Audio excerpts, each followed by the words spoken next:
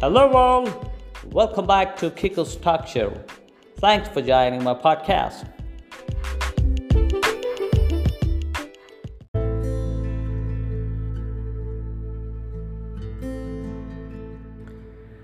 According to researchers at the University of Portsmouth, UK, the traditional roast Christmas dinner could have nearly 250,000 pieces of microplastic in it.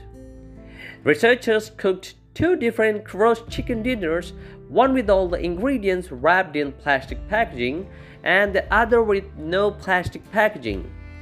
They found that about 230,000 pieces of microplastics in the wrapped dinner, which was 7 times more than in the non-wrapped dinner. If someone ate a similar plastic packaged meal every day for a year, he would consume approximately 10 grams of plastic, which is the equivalent of 2 plastic bags.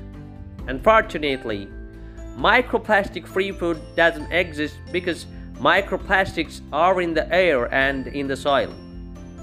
Global plastic production is projected to double within the next 20 years, and the amount of plastic waste flowing in the world's oceans is projected to triple. Some people believe that if they avoid fish, they will not eat any microplastics. However, more microplastics are in our soil than in our oceans.